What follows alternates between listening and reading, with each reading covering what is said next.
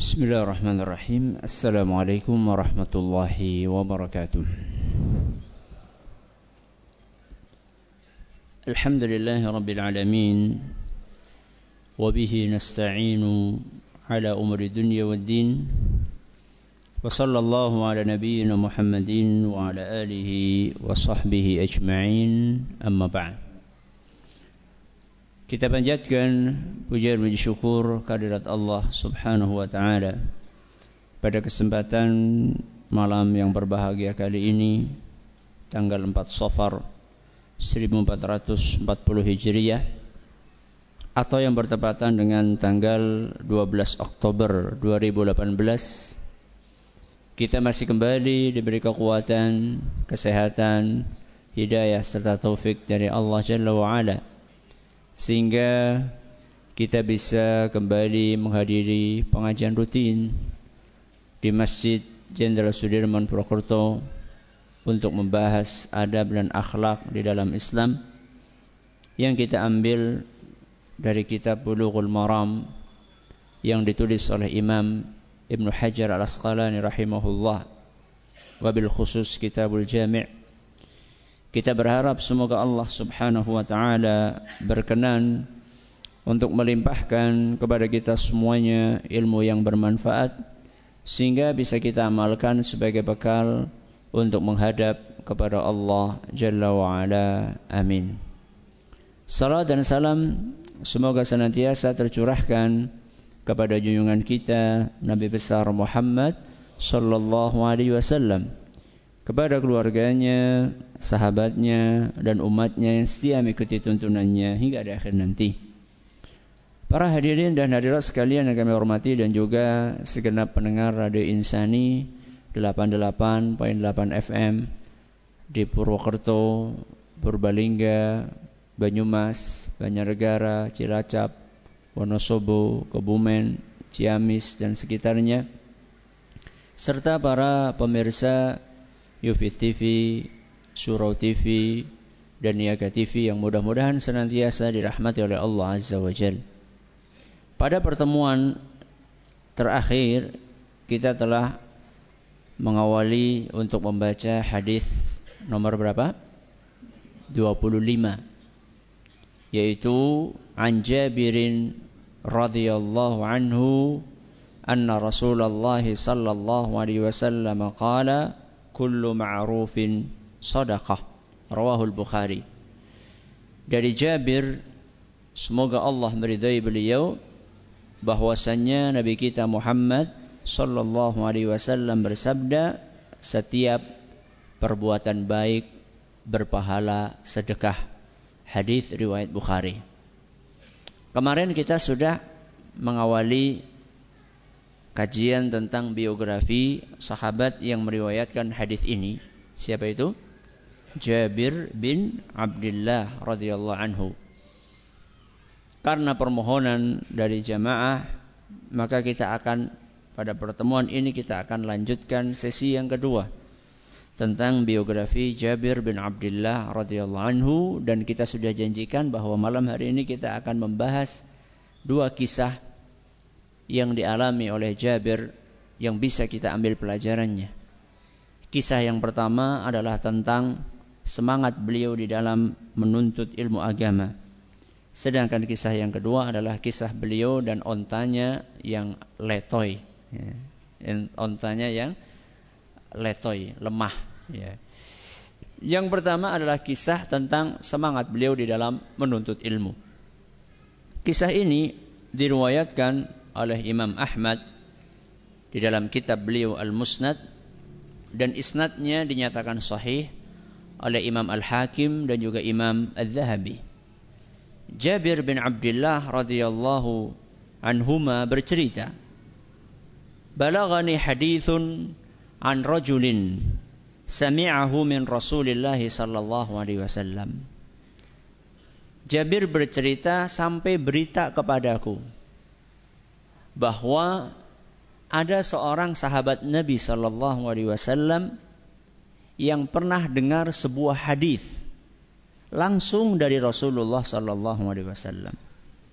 dan aku belum pernah mendengar hadis tersebut. Maka apa yang beliau lakukan? Fashtaraitu ba'iran. Maka aku pun segera membeli seekor onta. Apa hubungannya antara hadis dengan onta? Karena berita yang sampai ke beliau, sahabat yang meriwayatkan hadis itu, yang mengambil hadis itu langsung dari Nabi SAW, tinggalnya jauh. Maka butuh untuk melakukan perjalanan jauh. Saat itu pula beliau beli onta. Mungkin kalau sekarang apa? Motor. Ada pengajian di Jogja. Anak nggak punya kendaraan. Beli apa? Motor. Ada?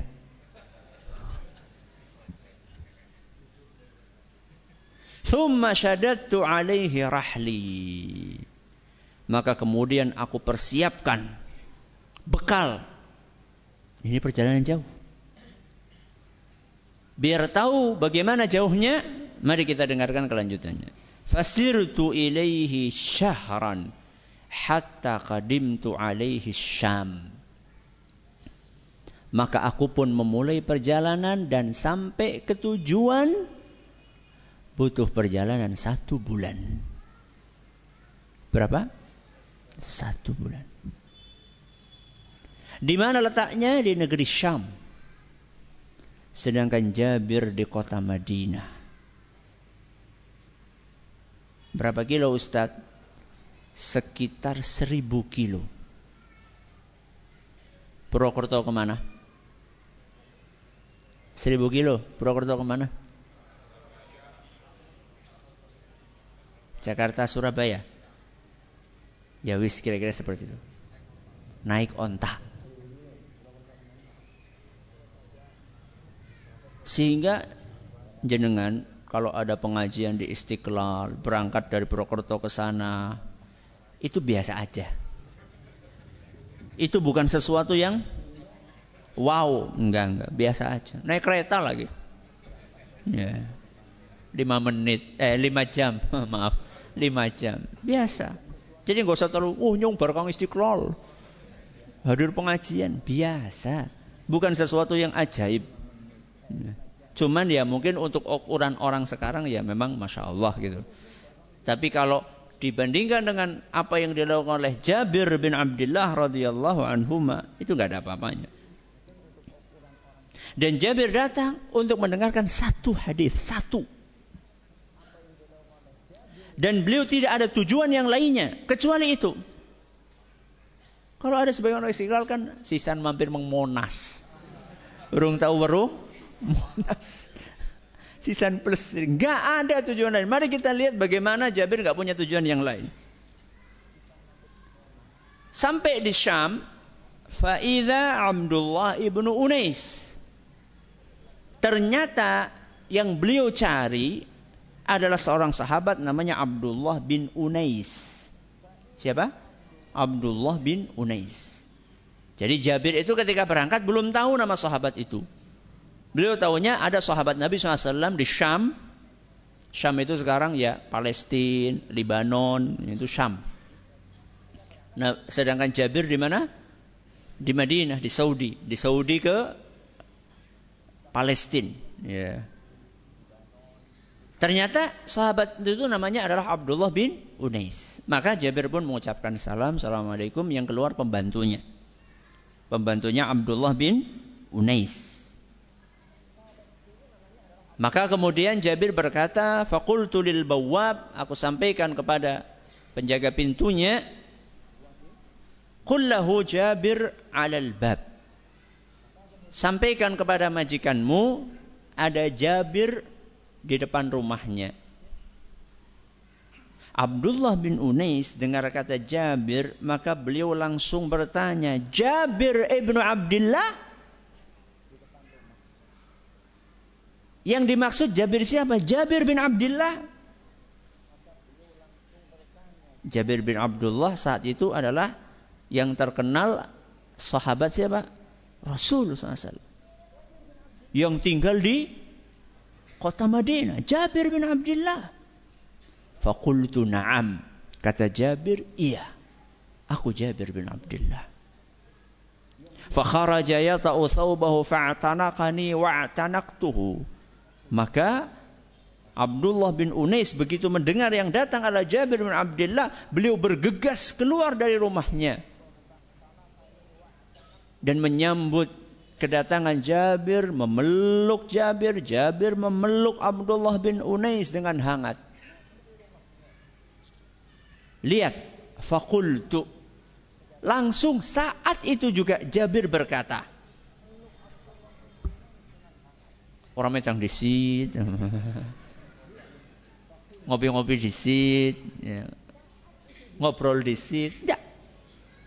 Kata Jabir, hadisan balaghani anka annaka sami'tahu min Rasulillah sallallahu alaihi wasallam fil qisas.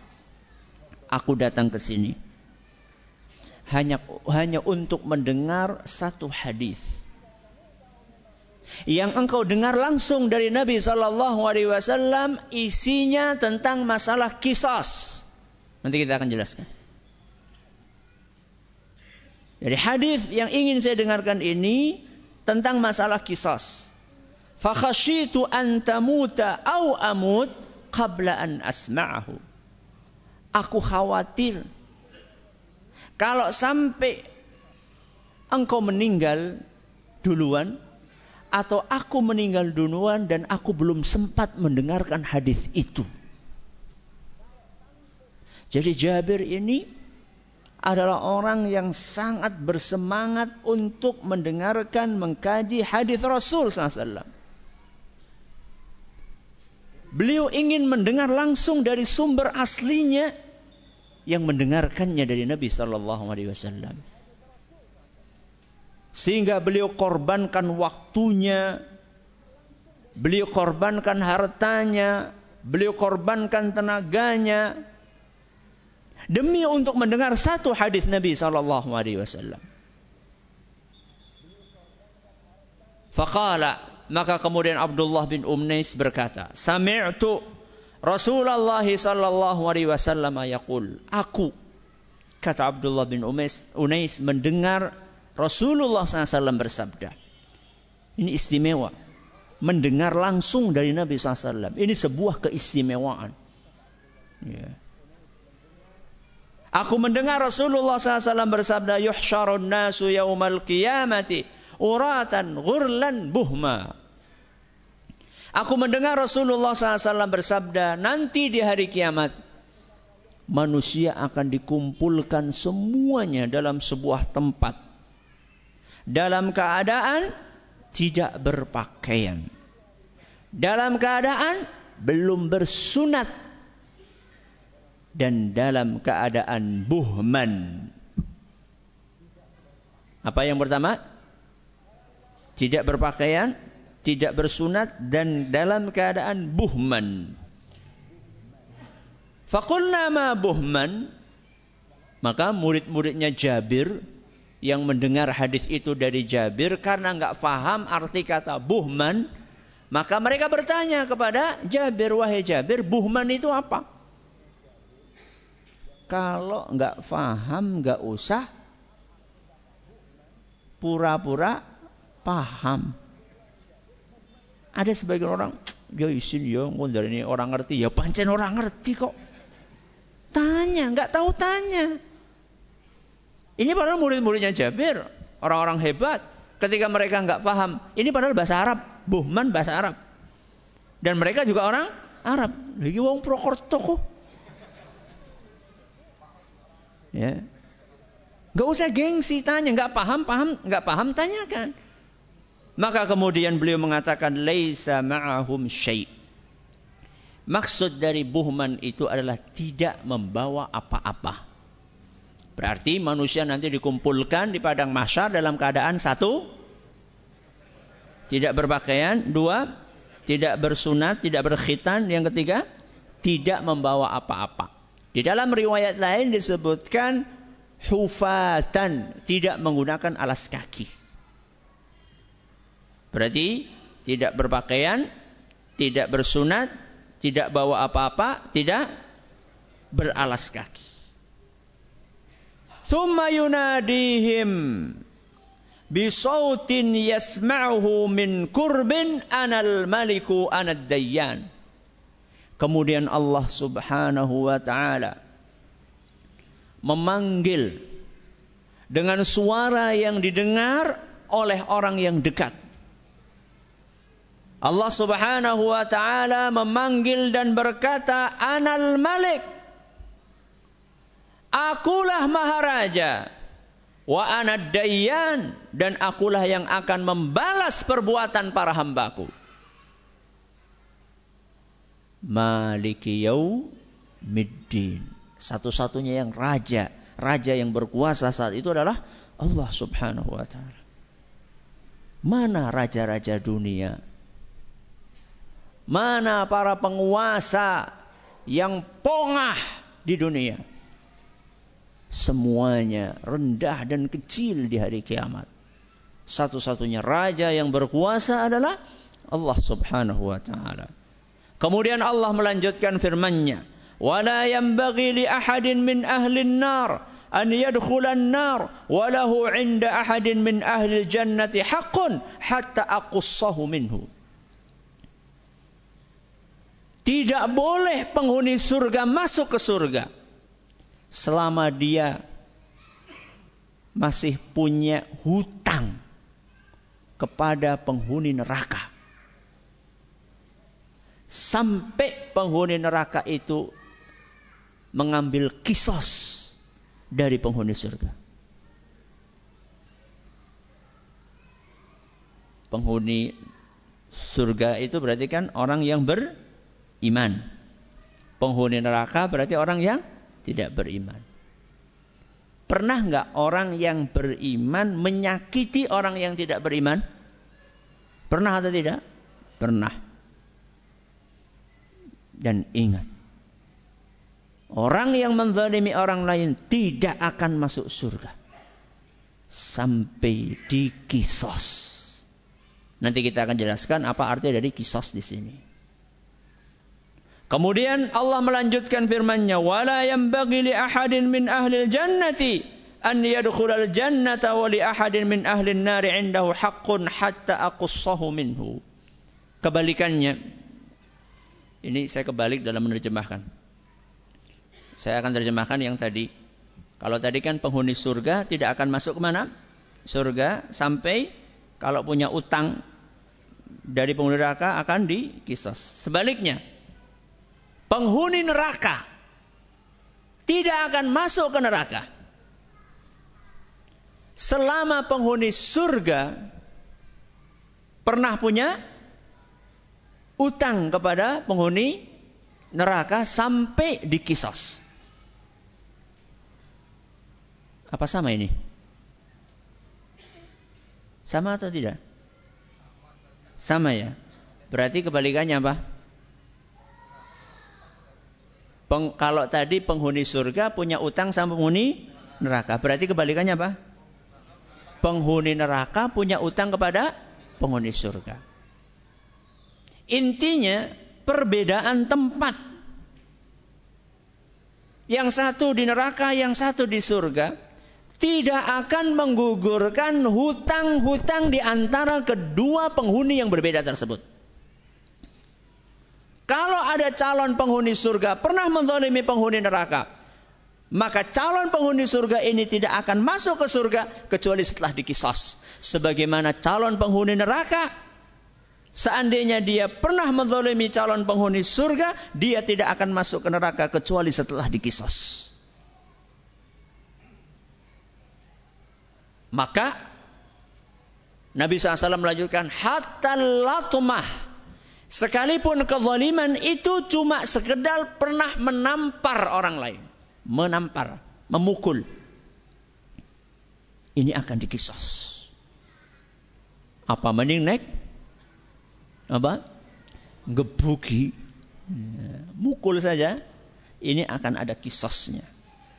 Maka kemudian Para sahabat bertanya kepada Rasulullah, "Kaifa wa innama na'tillaha azza wa jalla uratan ghurlan buhma." Wahai Rasul, gimana akan terjadi qisas? Gimana akan terjadi bayar utang? Sedangkan kami saat itu dalam keadaan tidak berpakaian, dalam keadaan tidak berkhitan, dalam keadaan tidak bawa apa-apa. Gimana bayar utangnya? Kok enggak bawa apa-apa? Maka kemudian Nabi SAW menjawab, bil hasanati was sayyiat. Qisas atau bayar hutang kezaliman itu adalah dengan pahala dan dengan dosa. Artinya apa? Pahala orang yang zalim akan dicabut, kemudian diberikan kepada orang yang dizalimi. Sedangkan dosa orang yang dizalimi akan dicabut, lalu diberikan, dilimpahkan kepada orang yang menzalimi. Itulah qisas. Akan ada pertukaran dosa dan pahala. Dan itulah kebangkrutan sejati. Kenapa kebangkrutan sejati? Karena tidak mungkin mencari modal lagi. Modal kita saat itu adalah pahala. Ketika modal itu habis di hari kiamat, kita cari modal di mana? Kalau bangkrut di dunia bisnis, kerja lagi, cari duit lagi. Ini bangkrut di akhirat.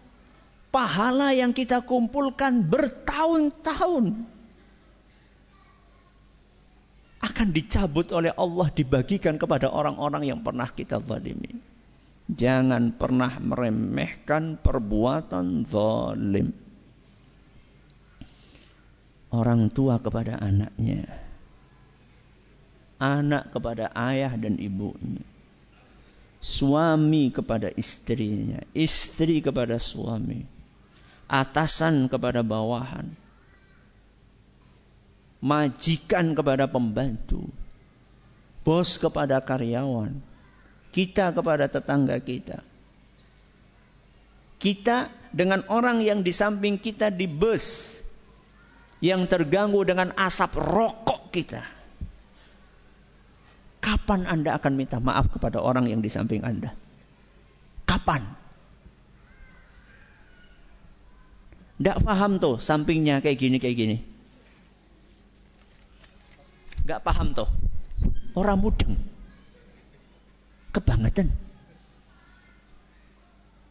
Ya.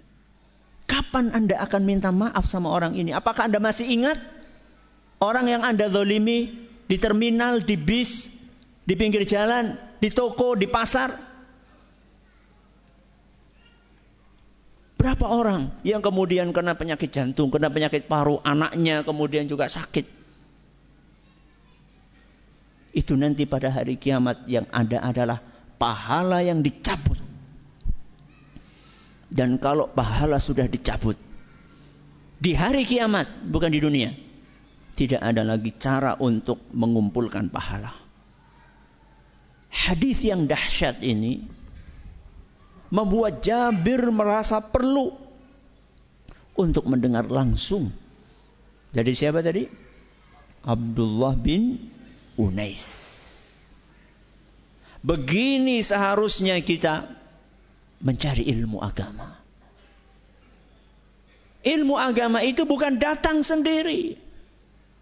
Fal ilmu yu'ta wa la ya'ti. Ilmu itu harus didatangi, bukan datang sendiri. Pengen dapat ilmu cuma santai-santai di mana? Di rumah. Yang ngenteni kok nek ana pengajian apa gue. Nang masjid pinggir rumah ya nembe teka. Nek ora ya nek ora diundang ya ora diundang ora. Sorry ya. Ilmu itu harus dicari dan tidak datang sendiri. Ya. Para nabi dari dulu seperti itu. Nabi Musa sama siapa? Nabi Khidir.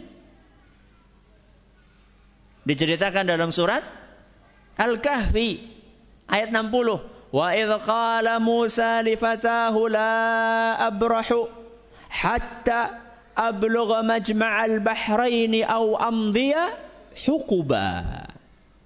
Ingatlah ketika Musa berkata kepada pembantunya, la abrahu hatta ablugha majma'al bahrain. Aku tidak akan berhenti untuk berjalan sebelum aku sampai kepada pertemuan dua lautan. Di situ beliau dijanjikan oleh Allah akan ketemu dengan Nabi Khidir untuk belajar.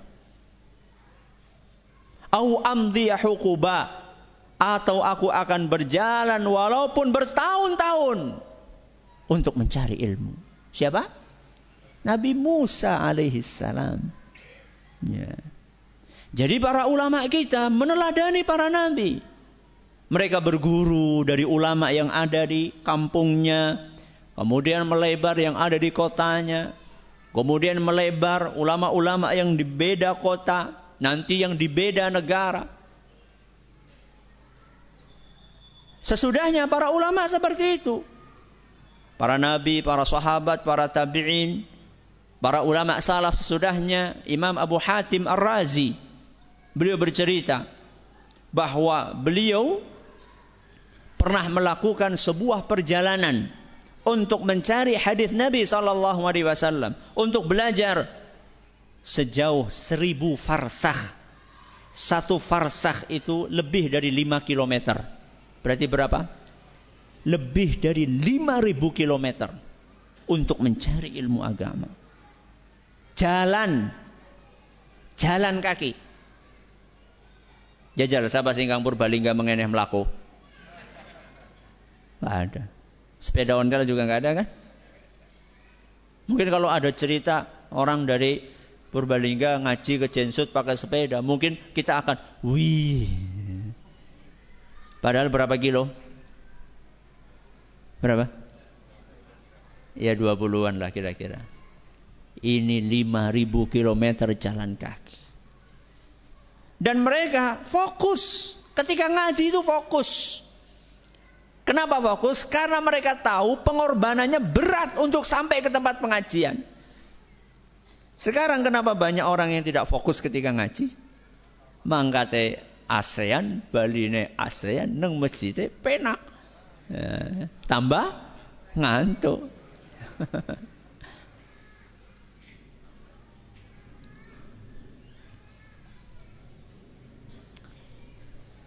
Saya akan membawakan kisah bagaimana fokusnya ulama dalam menuntut ilmu.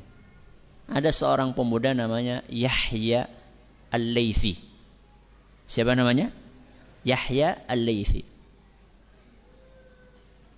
Dia ini tinggal di Andalus.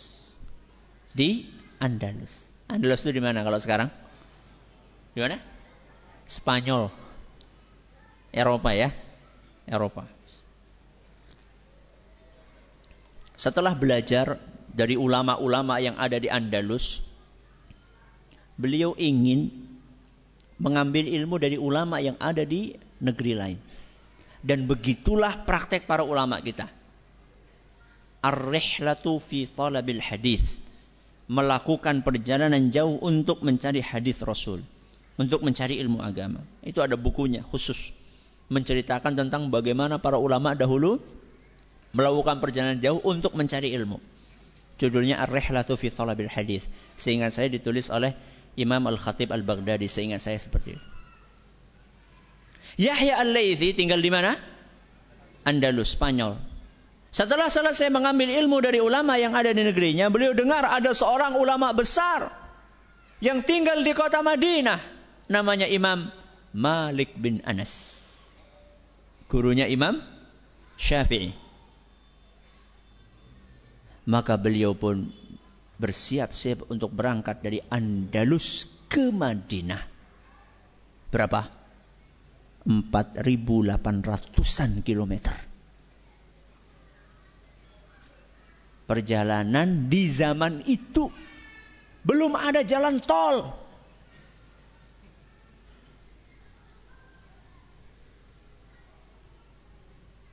Belum ada kereta, belum ada pesawat.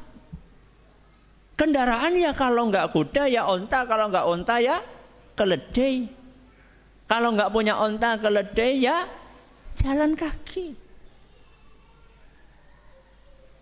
Begitu sampai ke Madinah, nggak basa-basi, nggak pakai banyak ngeles, nggak nginep dulu di hotel, langsung menuju ke Masjid Nabawi.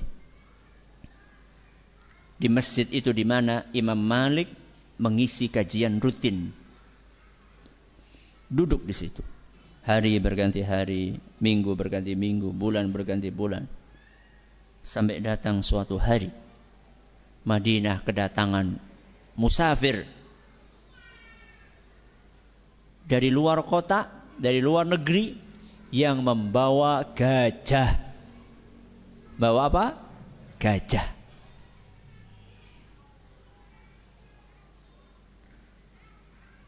Dan saat itu belum pernah mereka melihat gajah.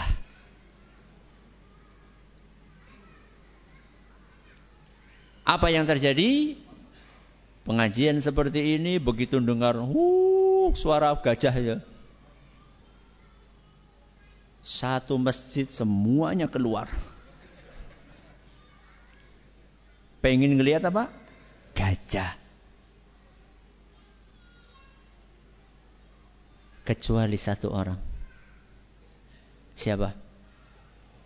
Yahya al-Laythi dan gurunya Imam Malik bin Anas.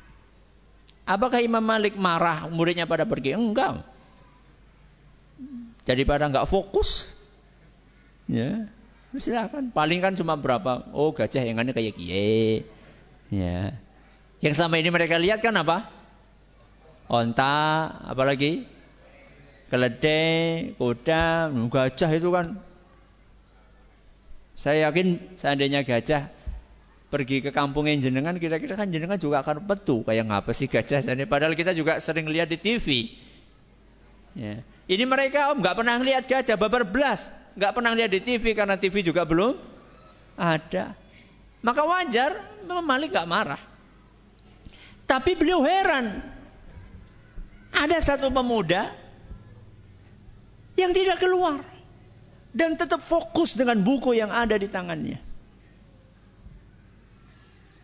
Maka Imam Malik pun bertanya, anak muda kamu siapa? Aku Yahya al-Laythi. Kamu datang dari mana? Dari Andalus. Andalus itu di mana? Apakah di Afrika? Oh, lebih jauh dari Afrika. Maka Imam Malik bertanya, kenapa engkau tidak ikut teman-temanmu untuk melihat gajah? Wahai Imam, wahai guruku, aku jauh-jauh datang ke Andalus bukan untuk melihat gajah. Aku jauh-jauh datang dari Andalus untuk belajar darimu, wahai Imam. Jadi jangan sampai jauh-jauh datang ke Jensut cuma main WA.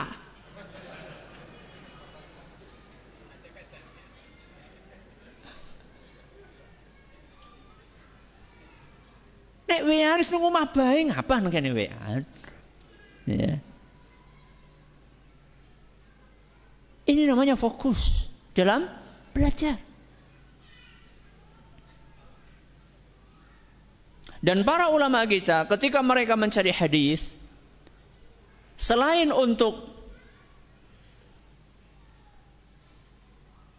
mendengar langsung hadis Rasul SAW, juga untuk memastikan apakah yang dia dengar ini benar-benar hadis atau bukan.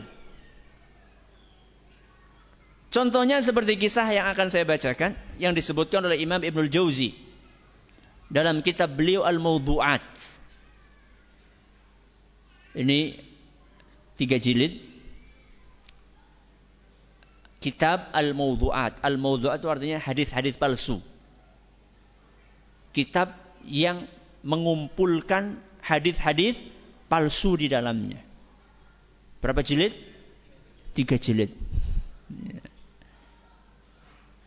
Ada satu hadis yang beliau ceritakan Bagaimana proses pemalsuan hadis itu. Sebuah hadis yang isinya dari awal sampai akhir keutamaan surat-surat Al-Quran secara berurut. Keutamaan surat Al-Fatihah ini, surat Al-Baqarah ini, Ali Imran, urut sampai 114 surat dalam satu hadis. Ini aneh. Ini aneh. Ya. Kalaupun ada keutamaan surat-surat, biasanya per surat satu hadis, per surat. Ini langsung 114 surat dalam satu hadis. Maka seorang ulama namanya Imam Mu'ammal, beliau merasa heran dengan hadis ini. Ketika beliau sedang duduk, ada orang nyampaikan, wahai Mu'ammal, ada sebuah hadis bunyinya kayak gini, kayak gini, kayak gini. Keutamaan surat Al-Fatihah ini, surat Al-Baqarah dalam satu deretan. Urut 114 surat. Maka Mu'ammal pun bertanya, man haddatsaka? Siapa yang menyampaikan kepadamu hadis ini? Dia mengatakan, rajulun, ada seseorang. Tinggalnya di kota Madain. Madain itu adalah sebuah kota di tenggara, ya, di tenggara Irak. Ya. Tenggara itu berarti kan timur apa? Timur selatan. Ya. Tenggaranya Irak. Dan orang itu masih hidup. Oke. Mu'ammal pun mencari orang itu di mana? Di Madain. Ketemu sampai di sana, ditanya, kamu pernah menyampaikan hadis anu, ya, yakni hadis yang tadi keutamaan apa? Surat Al-Quran dari ayat dari nomor 1 sampai 114. Kamu pernah menyampaikan hadis ini? Iya, betul. Siapa yang ngasih tahu kamu hadis ini? Kata dia, aku mendengar hadis ini dari seorang yang tinggal di kota Wasit. Wasit itu ada di tengah-tengah Irak. Jadi kalau tadi di mana? Tenggara Irak. Ke sana, oh katanya di sini. Akhirnya datangi sama Mu'ammal. Ketemu sama orang tersebut, maka ditanya, kamu pernah menyampaikan hadis anu? Ya. Kamu dengarnya dari siapa? Aku dengar dari seorang yang tinggal di kota Basrah. Basrah itu di mana? Basrah itu di pojok selatan Irak. Dari tenggara ke tengah, terus kemana? Ke selatan. Datangi orang tersebut. Ditanya, kamu pernah menyampaikan hadis anu? Iya, pernah. Kamu dapat hadis itu dari siapa? Oh, aku dapat dari seorang yang tinggal di kota Abadan. Abadan itu adalah di barat daya Iran. Keluar negeri. Kalau tadi masih di Irak muter-muter, oh di Iran. Maka dikejar ke Iran. Ketemulah orang tersebut. Dan beliau bercerita. Fa'akhadha biyadi fa'adkhalani baitan. Maka kemudian aku diajak masuk ke dalam sebuah rumah. Fa idza fihi qaumun minal mutasawwifati wa ma'ahum syaikhun. Ternyata di dalam rumah itu ada orang-orang sufi. Di tengah-tengah mereka ada gurunya. Faqala hadza syaikhu haddatsani. Orang yang mengantarkan Mu'ammal ke situ mengatakan, syekh ini, guru inilah yang menyampaikan hadis itu kepadaku. Maka kemudian Mu'ammal pun menemui sang guru dan berkata, ya syekh, man haddatsaka? Siapa yang menyampaikan hadis itu kepadamu? Kamu dengar dari siapa hadis tersebut? Apa kata beliau?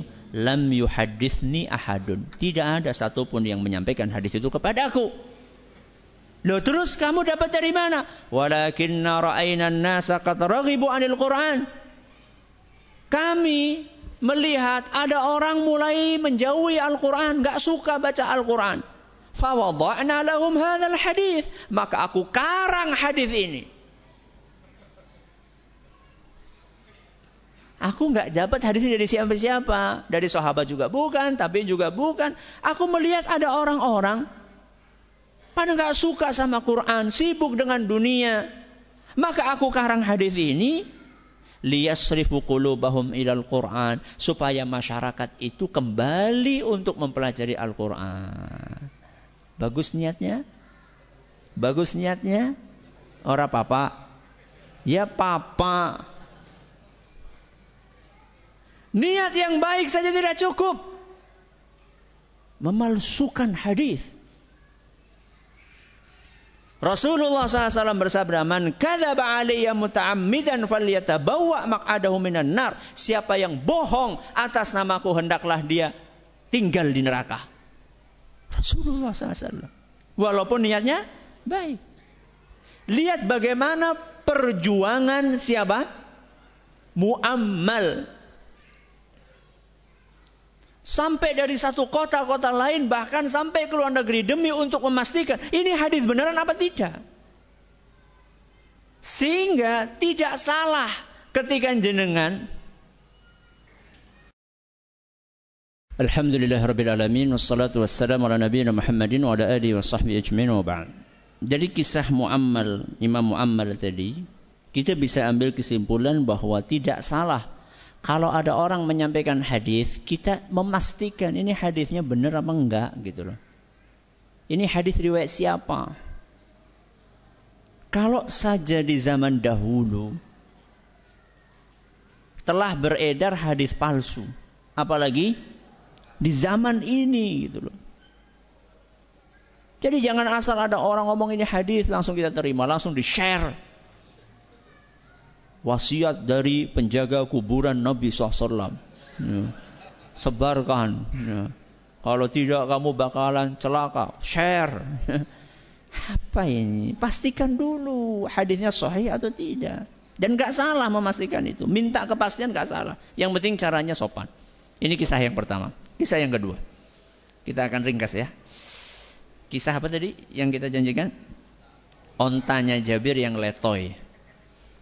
Dalam Musnad Ahmad dikisahkan pada suatu peperangan, yaitu peperangan Dzatur Riqa'. Jabir ikut peperangan itu sambil naik onta. Berangkat naik onta. Tapi ternyata onta yang dinaiki Jabir ini kan letoy. Lemah ontanya. Sehingga dia ketinggalan di belakang. Yang lainnya sudah ini, dia ketinggalan. Namanya onta lemah ya, mau dipacu bagaimanapun ya tetap lemah. Ya kayak motor digaspol ya malah pret-pret kan. Karena memang motornya sudah nggak bisa digas. Ya. Sudah pol 40 sudah pol. Itu pun sampai batuk-batuk ya sudah, nggak bisa lagi sudah. Nah, Rasulullah SAW biasanya kadang-kadang di belakang, ya, sebagai menyisir apa? Pasukan. Ternyata yang paling belakang sini Jabir. Maka ditanya, wahai Jabir, kenapa kamu pelan banget? Ini ontaku wahai Rasul. Gak bisa jalan cepat. Oh ya, coba suruh duduk ontanya, suruh duduk. Sini tongkatmu. Ya. Kemudian Nabi SAW ambil tongkat, ditusukkan tongkat ini ke perut ontanya berapa kali. Ayo jalan. Akhirnya jalan. Ternyata begitu kan, wush. Sampai ontanya Nabi SAW ketinggalan. Setelah itu kemudian Nabi SAW memacu ontanya, akhirnya berjalan bersama. Nah, ketika berjalan bersama itu Nabi SAW berkata, ngobrol dengan Jabir. Wahai Jabir, gimana kalau kamu jual ontamu ini buat aku? Aku beli ontamu wahai Jabir. Oh ya jangan wahai Rasul, saya kasih aja onta ini untukmu. Enggak, aku pengen beli ontamu. Gitu wahai Rasul, kamu tetap pengen beli? Ya, aku beli. Baiklah wahai Rasul, kira-kira kamu mau bayar berapa? Kata Nabi SAW, 1 dirham. Berapa? 1 dirham. Wah, ya rugi toh. 1 dirham. Maka kemudian Rasul SAW menjawab, gimana kalau 2 dirham? Enggak. Terus Nabi sebutkan angka sampai kira-kira 40 dirham. Deal. 40 dirham. Nanti kalau kita sampai ke tujuan, ya, aku akan bayar dan aku ambil onta ini. Sampai ke tujuan, istirahat sebentar, kemudian Jabir pulang ketemu istrinya, lalu bercerita bahwa onta kita akan kita jual kepada Nabi SAW, harganya 40 dirham, 1 uqiyah. Bagus, alhamdulillah, kata istrinya. Akhirnya betul, Jabir bawa ontanya untuk diserahkan kepada siapa? Rasulullah SAW. Begitu Rasulullah SAW keluar dari rumah, melihat ada onta. Loh, ini ontanya siapa? Ini onta Jabir, wahai Rasul. Bukankah engkau beli dari Jabir? Kata Bilal. Oh iya. Mana Jabir? Panggil, suruh sini. Maka dipanggillah Jabir. Ya, wahai Rasul, saya datang untuk menyerahkan onta yang kamu beli. Oh, ini buat kamu aja. Ini buat kamu aja. Bilal kasih Jabir 40 dirham. Dan tambahi dikit. Kata Jabir, demi Allah, harta yang dikasih oleh Nabi SAW terus berkembang. Sampai aku bisa bikin rumah. Ya. Sampai aku punya kebun. Ini kisah onta letoinya Jabir. Kenapa kok Nabi SAW menawarkan untuk beli? Pengen beli ontanya Jabir. Tahu-tahu setelah ketemu harga, kemudian malah ontanya dikembalikan plus uangnya plus tambah. Kenapa? Orang itu ketika jual sesuatu, dia akan merasa kehilangan. Sehingga dia akan kepikiran barang yang dia jual itu. Contoh, Anda punya mobil. Anda lagi butuh nih. Mau gak mau jual mobil. Begitu dapat uang, uangnya sudah dapat. Tapi kan masih tetap kepikiran apa? Mobil. Apalagi Jabir. Ini onta sudah keren. Ini bukan onta yang letoy. Ini onta sudah di-upgrade ontanya ini. Ya. Sudah keluaran baru ontanya. Maka Nabi SAW kembalikan. Terus kenapa Nabi SAW bertanya tentang harganya kepada Jabir? Kenapa tidak langsung sebutkan, saya beli sekian? Angka yang tinggi. Kenapa? 1 dirham, 2 dirham. Kata sebagian ulama, Nabi SAW ingin tahu seberapa kebutuhan rumah tangga Jabir. Karena Jabir baru nikah dengan janda. Dan dia punya adik berapa? 9. Nabi SAW pengen tahu sebenarnya kebutuhan yang dibutuhkan oleh Jabir untuk membiayai istri dan adik-adiknya itu berapa. Maka ketika Jabir menyebutkan angka, oh segitulah kebutuhannya kira-kira yang mencukupi untuk rumah tangganya. Inilah etika Nabi kita Muhammad SAW. Orang cucuk, kok butuh pira? Ya, enggak. Adab sopan santun Nabi SAW. Ingin ngasih tapi tidak menyakitkan. Ya. Bahkan ditambahi oleh Nabi SAW. Ini zaman dahulu ketika orang masih jujur. Ya, kalau sekarang ditanya, kok butuh pira? Ya semiliar ya orang cukup lah. Mien. Ya mungkin sekarang ada orang seperti itu, tapi sedikit ya. Maka kejujuran adalah sesuatu yang sangat mahal. Kejujuran adalah sesuatu yang sangat mahal. Ada orang sekarang pengen buka usaha, sulit cari modal. Mau cari pinjaman rata-rata pakai bunga. Gimana saya mau usaha? Modal yang termahal adalah kejujuran. Orang itu kalau jujur, dia akan dipercaya. Orang akan kasih modal kalau Anda jujur. Ya gini dimodali sedidik wis ora dibalekaken. Kepriarep jujur, gimana orang akan percaya?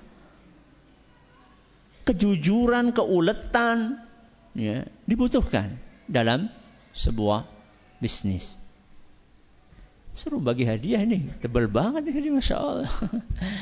Apa ya pertanyaannya ya? Letoy. Siapa nama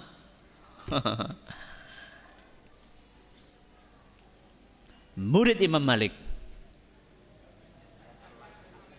Bagus, silakan. Yahya Al-Laythi. Masya Allah, barakallahu fiik. Anda beruntung. Terima kasih atas perhatiannya. Menurut segala kurangannya, insyaallah pada pertemuan akan datang kita akan mengkaji isi dari hadis Jabir bin Abdullah. Subhanakallahumma wa bihamdika asyhadu an la ilaha illa anta astaghfiruka wa atubu ilaik. Assalamualaikum warahmatullahi wabarakatuh.